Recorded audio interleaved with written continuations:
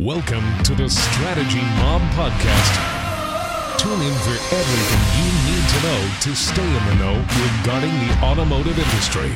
Here's your host, Jason Harris. Hey, what's going on, Podcast Nation? It is Jason Harris here, and thank you for joining me on another episode of Strategy with Jason. Today, I have a very special guest. I'm so excited to connect to this guest. This guest sent me a bucket of M&Ms recently, and my family had so much fun picking out all the orange ones. I don't know if, Terry, you even necessarily remember that, but we had a lot of fun doing that. I have the one, the only, the oh-so-famous Mr. Clubhouse celebrity himself, Terry Torline. Terry, what's up? Thank you very much, Jason. I appreciate being here. It's a lot of fun. I don't even know if you remember why I sent that those M&Ms to you. You know what? When I was saying it out loud, I was trying to remember. I'll be honest with you, I don't. I came across you on a podcast. You were talking about a guy who paid like $100 for 5 minutes of your time, but you said, "Hey, a bag of M&Ms would have got got a minute of my time."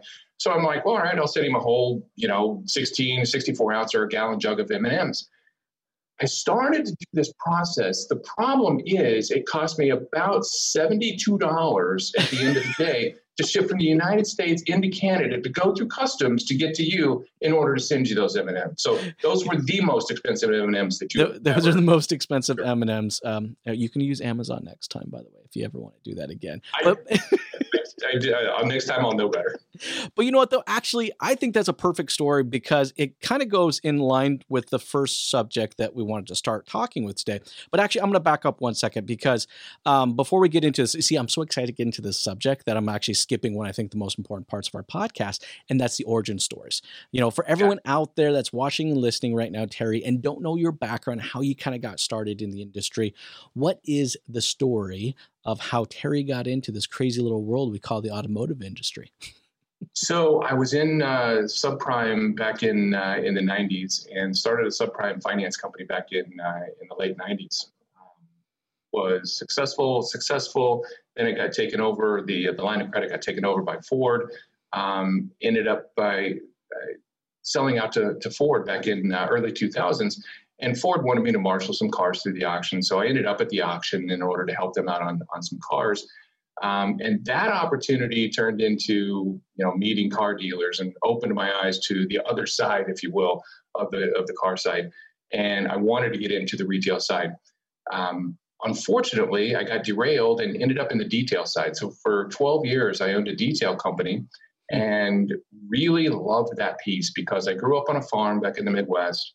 Loved working with my hands, at the end of the day, the blue collar philosophy, loved working with my hands. I got involved in the chemicals from waxes and polishes and sealants and ceramics and those types of things, and was approached in about 2014 by a company that we were very successful in selling their product, asked me to come aboard and do training for them. Nice. So got into the sealant world that way, left there about a year ago, started Exogloss with True Warranty, and have been just extremely happy ever since. It's been a great opportunity, but my basis or my root comes back from doing subprime loans and then working into the chemical side of the world. You know what? I actually really love that kind of side of the business because I think there's so many things that a lot of people don't realize. Kind of the little nuances. And in fact, actually, we're going to have to save that because it's a whole nother podcast in itself. And I think you'd be a cool one to do that with. Before we started recording today, we were talking about a few different topics. And it's funny, we were talking about the M&M story before we got into your origin story, because I think this is perfect kind of segue into our first topic, was kind of like, how do we cut through that noise? It seems like during the last 12 months, everybody's become a content creator and everybody is focusing on building their personal and professional brand. So much so, it's like, how do you cut through that noise? And, Terry, when I think about it, I get LinkedIn DM all the time. Jason, I want to show you my product. I want 15 minutes of your time. Daily, I get that. But, the $72 worth of M&Ms, I still think it's hilarious that it costs that much to ship them. It was great. But the funny thing is, I will never forget that. And it's not, the thing is, it's not the monetary amount, all right, that made the big difference. It's the fact that you listened and you took something that I had said in passing in one of my podcasts, and you took it, you owned it, and then you converted it into real action. And I think that's actually probably, one of many different ways that we can cut through the noise. I know you have a couple ideas as well as how we kind of cut through that noise. What are some of the methods that you have? So we are all guilty of that noise piece, and we're all guilty of that, sending that DM that says, I'm going to double, whatever you're making right now, I'm going to double that. I'm going to double your penetration. I'm going to double your gross profit. Well, you don't even know what my gross profit is. You don't know what my penetration is. How are you going to double it without even knowing? It doesn't matter. We're going to double it. And there's a lot of people that are guilty of that. And so the DMs that you're talking about is of that. It's a challenge. So my method is to do that needs assessment. It's not different from selling the car. If you go in and try and sell a person a electric vehicle and they're in the construction business, well, clearly you've got them on the wrong vehicle. You need to do a needs assessment. How do you plan on driving this car? What is it that you do? And do the needs assessment with the customers or with the dealer, with the dealer principal. What are your needs? What are your pain points? What are the problems that you're having with your current product? If you're not having problems, what can we do from a product process or people standpoint in order to help you out? If you do that needs assessment, and at the end of it, sometimes, and it's come across on a few occasions where you go, hey, I think you're doing pretty good right now. I don't see really any benefit that I can bring to you today, but do you mind if we keep in touch? And over time, maybe there's going to be an opportunity for us to do business. But if you don't do that needs assessment up front, you're probably going to turn your audience off real quick. So well, you know what, though? I think the art of a need assessment has kind of gone away, though. You know what I mean? Like, I mean, look, it was a very big part, I feel, of my success early on in selling vehicles was that need assessment. I feel like now we've kind of gotten to the point now where a need assessment is more like a proverbial box that we just have to check off. Like, okay, right. I did it, so I can move on to the next step, right? But what it really, really means to have that need assessment is actually connect. That's the whole point. The whole point behind it is that we wanted to connect with that person at a human to human level. And I hate to say it, this is true both in the dealer world and in the vendor world. A lot of that's gone. I mean, it seems like people want to create content, create brands, not with the intent to connect, but with the intent to sell. Do you see the same thing? I do, and my strength in sales and marketing, I believe, are two different things, completely 100%. Separate. Sales is one thing, marketing is another. My strength is in the marketing, the ability to market myself, market my product, market whatever it is. Selling is an act of finding the value, and as long as the price or value exceeds the price, people are going to buy. But I think that piece of it has gone away. That let's check the box. I did the needs assessment, boss, and and we move on. So I think that piece has gone away. Well, and there's a lot of other pieces in this pie that have gone away. Customer service, customer experience, and I will get to those later. But there's so much of the basics that we've tended to get away from that I think that we need to get back to that. Build the relationship with your partner, vendor partner. Build that relationship and then move forward from there. And honestly, I mean, that's how we kind of cut through the noise. I mean, I think, we may have said it in a clubhouse, or somebody said it in a clubhouse, I think earlier this morning, people want to know how much you care before they're willing to learn about what you know or what you do, right? And I just feel like that need assessment, that's what gives you that opportunity. So we really want to cut through the noise. It's like, be intentional with wanting to connect with people. And, but you have to do that consistently, which goes into kind of our next conversation here. It's like, you can't just crush a need assessment one time and then like, woohoo, this was great. It's like, no, it's all about consistent process. And this goes both for vendors and dealers, and we can take it whatever direction you want here. But I feel like over the next 12 months, I don't care if you're a dealer or a vendor, you're going to have to process your way to profitability. And that all comes from consistency. So when I say, I'm just curious when you hear the words like consistent process, all right, what's the first thing that comes to mind for you? McDonald's.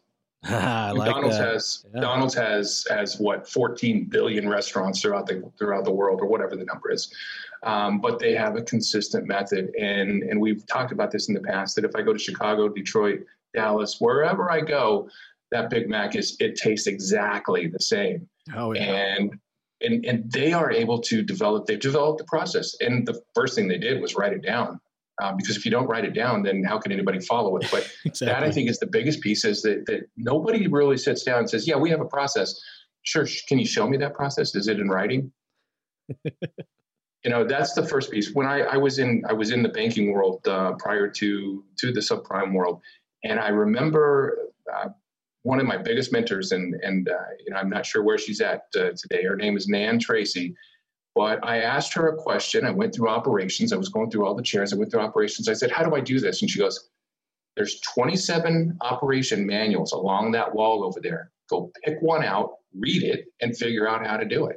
She could have told me the answer in 5 seconds, but she made me go through the operations manual and figure out how to process whatever it was. I'm not even sure what the question was, but made me read the operations manual. And they had a process. And you have that defined, and you have it written down, and you have to go look it up yourself, because having someone tell you the process, you're not going to learn the process. No, and you know what? I still find, like, especially we'll talk about management, I feel bad for a lot of managers out there, because, a lot of the times the path to becoming a manager is just start off as a salesperson. And then once you get to the point where you're really good at it, then we try to convert you into management. And we give you little to no training as far as what it actually means to manage it. And managing a process is key. I find too many managers get into it and they think they have to manage the people. No. The most successful dealerships, and I'm sure you've engaged with them as well, is you don't manage the people, you manage the process. I mean, very similar to the product that you guys sell, right? I've had similar products that you guys sell installed on my vehicle, and it's all process. If they didn't follow the process, it wouldn't work. Straight that simple. And I find that that's where a big disconnect is right now in kind of our efforts is that our management team just doesn't necessarily know how to carve it out. And you nailed it right on the head. It's like, it's got to be written down first. Got to be written down. That is, I can't tell you how many times I walk into a delership and I ask them what the process is. And it's like, it's right here, Jason, right in my head. And I'm like, is it a secret? Is it a secret? Because 15 other people are executing that process entirely different than what you think it is, right? I'm always wondering about that. Why do you think I always find that there's a level of fear about actually documenting a process. Why do you think we're afraid of getting to the point to document our process? I don't want to say it's laziness, but I think to some degree, I think there's laziness in. Do you think it's accountability? There you go. What's that? Do you think it's accountability? I would have to agree that it's accountability. I would agree that accountability is in that process, is a part of that, because I think that really just kind of nails it right there. It's the accountability side. But on the other side, if it's not written down, people can't follow it. But I remember, and I kind of hasten back to the days of detail, is that one of the worst things that I did was train the detailers on how to do certain things, window tinting, ceramic, because as soon as I got them trained well enough, they went off and started their own company. The worst thing that I could do is not train that guy, because if I didn't train him, then he would screw up the car. So You have to do the training. You have to have the process and show them how to do it, because if you don't, the downside is way worse than the upside. Well, and then once we have it documented and we're executing, we have to have a way to actually measure the effectiveness of the process. That's where I actually see that at that point. That's the point where I see the best of the best start to separate from the pack. Is not only that they documented the process, not only that they're executing the process, but they're actually measuring the effectiveness of that process and then using that data to continue to evolve, right? And we were talking a little bit about evolving and changing. And look, we've been in the industry for a while. In the last 12 months as an industry, we've changed more in the last 12 months than we probably have in the last 40 years combined. Have we? Have we though? Well, all right. I think we started to, right? We did. We started to. And I love the evolution of the industry, and I love what I'm hearing in the car business of people changing, going to the digital retailing. It's, the two words haven't been around or together. The president of NADA was listening to him last week that the customer wants three things. He wants speed, transparency, and control of the process. But in 1980, those three things were the same things I think that the customer wanted, was speed, transparency, and control in the process. We still, as an industry, are challenged by delivering that message. I think that change is coming, that evolution is coming. And I think there is going to be a chasm at some point of those that have accomplished it and those that haven't. And that there is going to be a greater divide as we move forward. Well, and I agree. And I feel like we're beginning to see this. We're seeing the cream rise to the top. Is that, there are some people that embraced the necessary changes because of the pandemic and the closures. And we were forced to communicate with our clients differently. We were forced to actually focus on our online or our digital dealerships, versus our physical dealerships. But now I'm seeing now, since we're 12 months or over a year into this now, is you're starting to see people start to separate from the pack. And you see some people, at least I have, I'm curious if you've seen the same, some people starting to wait to kind of go back to the way business has always been kind of done. And then I've seen some that almost kind of somehow fire was lit under their ass and they're just not ready to go back. They are just continuing to propel themselves forward. Are you seeing the same? And what does that look like to you, the difference there? I am, and the Brian Benstocks of the world have done a remarkable job, and he's a tremendous subject matter expert in this field, well respected, well looked up to, and is a leader. And I think that people have gravitated and are following in his footsteps, in his path. Unfortunately, I've been out on the road over the past couple of weeks. I was in about 46 different dealerships over the past 3 weeks. And what I'm hearing, what I'm seeing, and what I'm feeling when I walk into the showrooms and the lots is, gosh, I can't wait until this tier goes down and we can get back to doing things the way that we used to. So I really see that resistance to change quite a bit, but I am seeing that glimmer of come on, guys, come on. There is a different way. There's a better way. The tools are there. Oh, 100% they are. The menu systems have done a great job on developing those tools for us.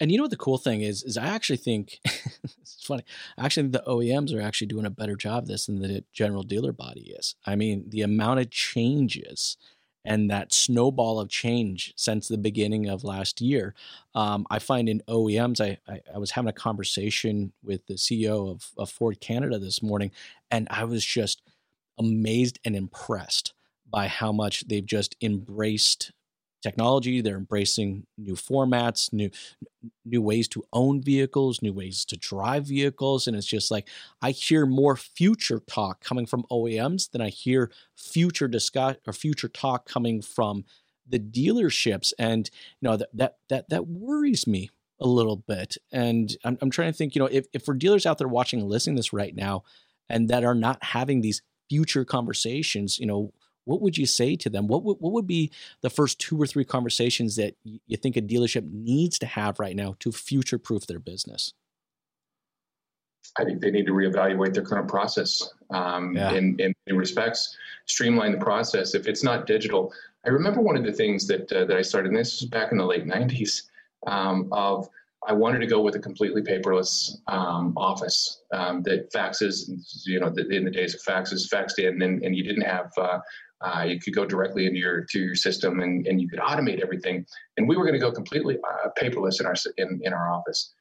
The technology was there 20 something years ago in order to do that, but the auto industry just wanted to, generate reams of paper in order to send to you. So we've had that ability for years. I just see that the first thing we need to do is to embrace the technology that's out there and utilize those pieces in order to affect that delivery. The model's out there. Mm-hmm. Amazon has it. Exactly. Tesla has it. Yep. It's not a matter of we have to really reinvent the wheel, but we just have to embrace it.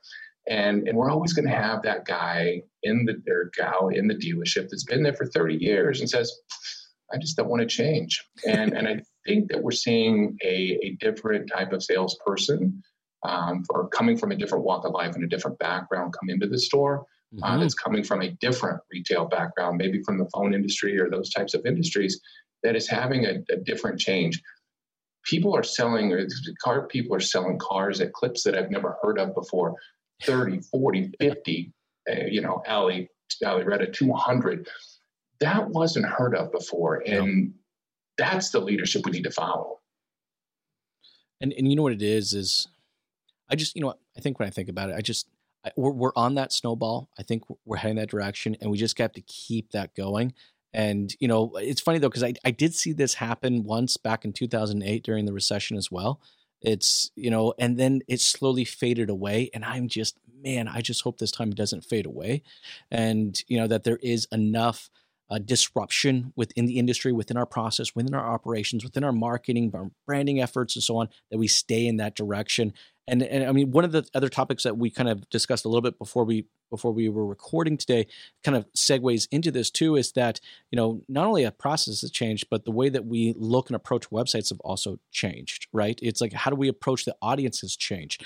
Just because they're not coming into the dealership and the showroom traffic is down doesn't necessarily mean that actual traffic is down. And that kind of comes into like, how do we start converting these newfound eyeballs? So I'd like to kind of get your thoughts on that, because I think that's a great segue. Is like, there's lots of website traffic. There's lots of new opportunities there. You're finding on social media. There's conversations. I mean, there's conversations happening everywhere right now, including Clubhouse. Clubhouse.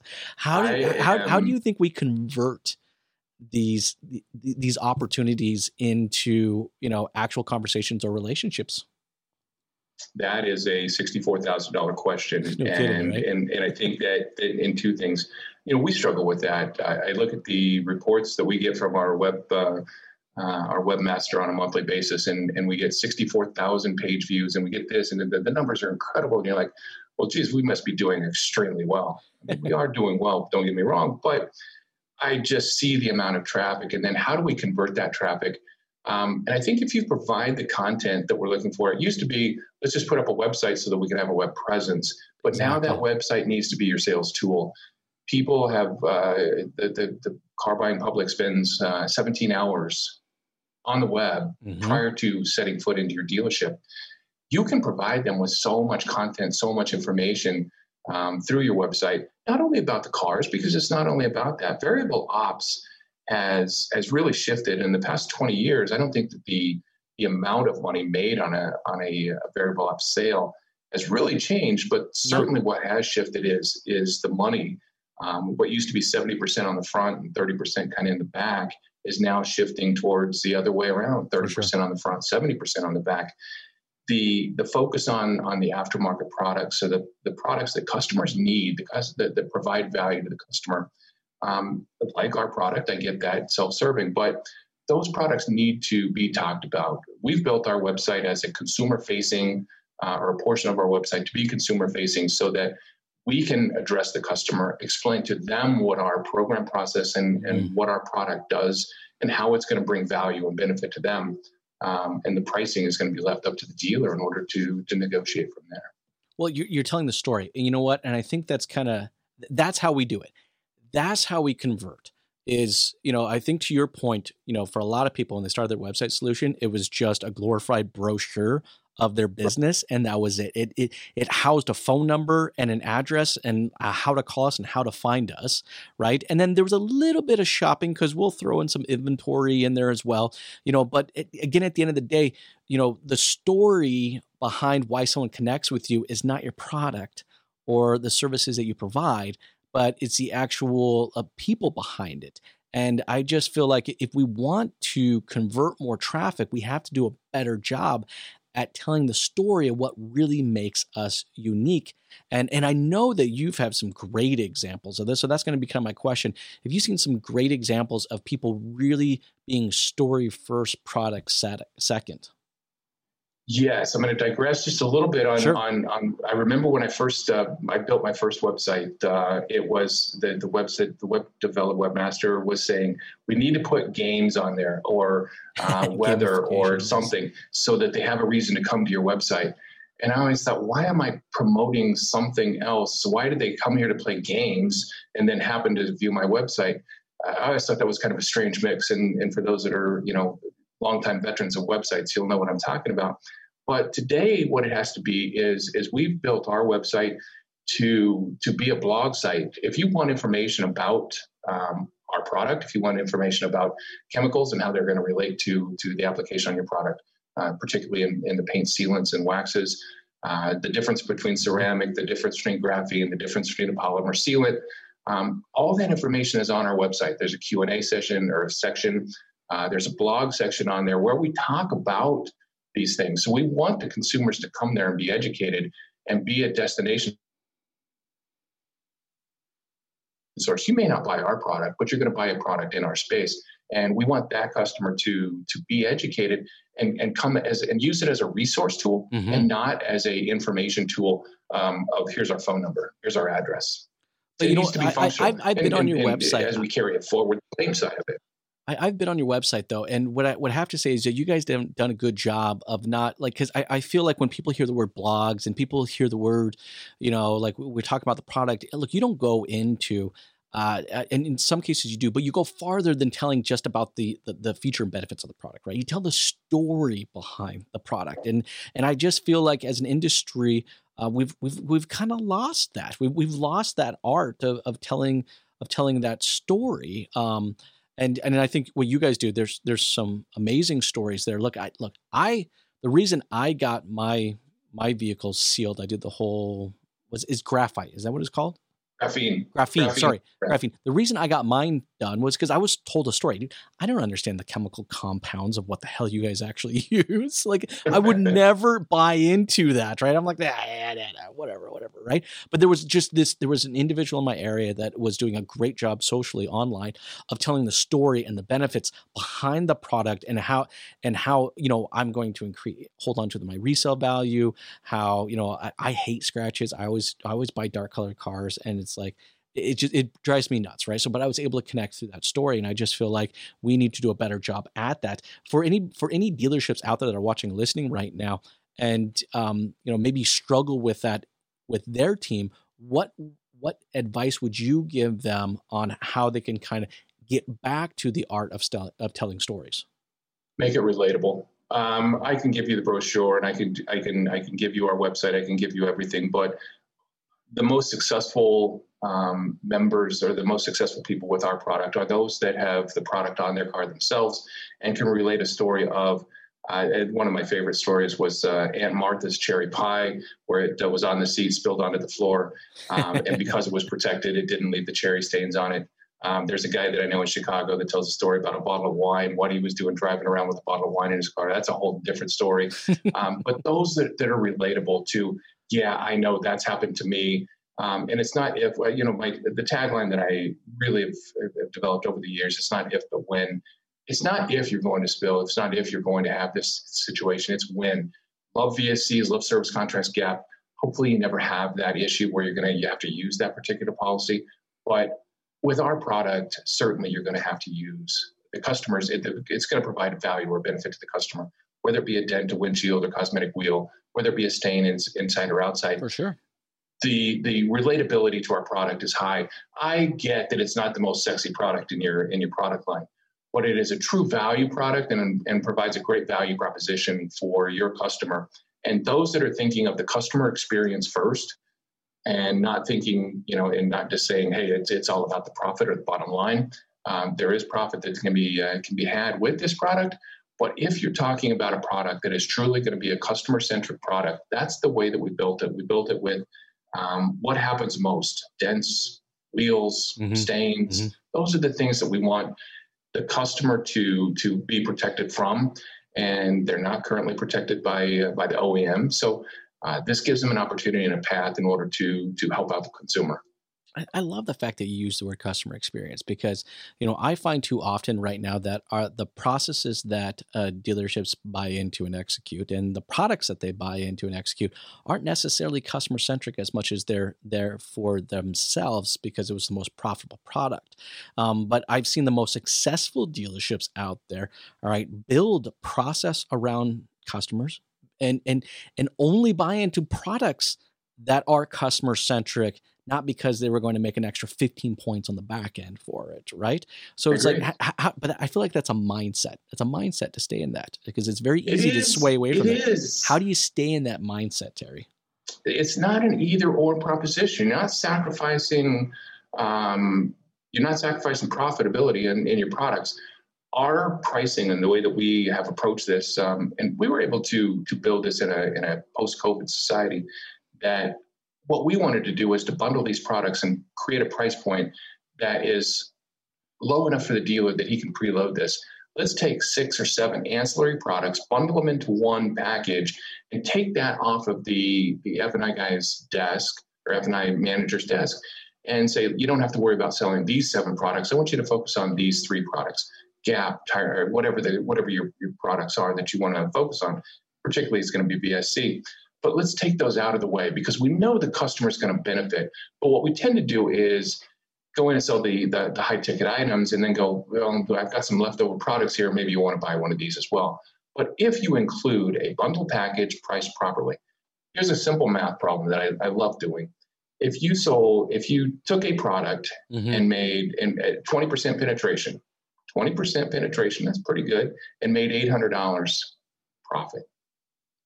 You're going to make the same amount if you have 80% penetration on $200 profit. What I'm saying is that you can lower that and put that at a price point that is consumer friendly, high customer value, and then still have plenty of room left over for the profit side of it, but also focus on the other products that you want to sell in your department. And you know, I think we always win. I mean, I think of every single dealership that I've ever been into that's been incredibly successful, both from the back end and the front end of the dealership. All right, in their processes and in their products, it's it's the customer first, all right, and then profitability second. And I know that sounds really tacky, but it's true. If you sit down and talk to some of those successful dealerships and successful businesses out there, that is their model. I agree, Jason. Hey, I know it's getting towards the tail end of our time today, and this has been an amazing conversation. I'm sure a bunch of these topics we probably just extend out a whole nother hour if we had the time. We do another hour. Let's go. I know, right? But before I let you go, though, for everyone out there that's watching and listening right now and is really enjoying this conversation and would love to kind of extend this conversation with you, what is the best way to kind of connect with you? LinkedIn is the best way. I am LinkedIn. I use that as my primary social platform. So please connect with me on LinkedIn. DM me on LinkedIn. I'm more than happy to respond. If you want to sell me Bitcoin, it's probably better if you don't hit me up on LinkedIn. But that's okay. I got plenty of Bitcoin opportunities in there. But also go to our website and there's hit my calendar, and you can always reserve some time. That's real easy, very accessible. In order to always enjoy, sit down and have a conversation.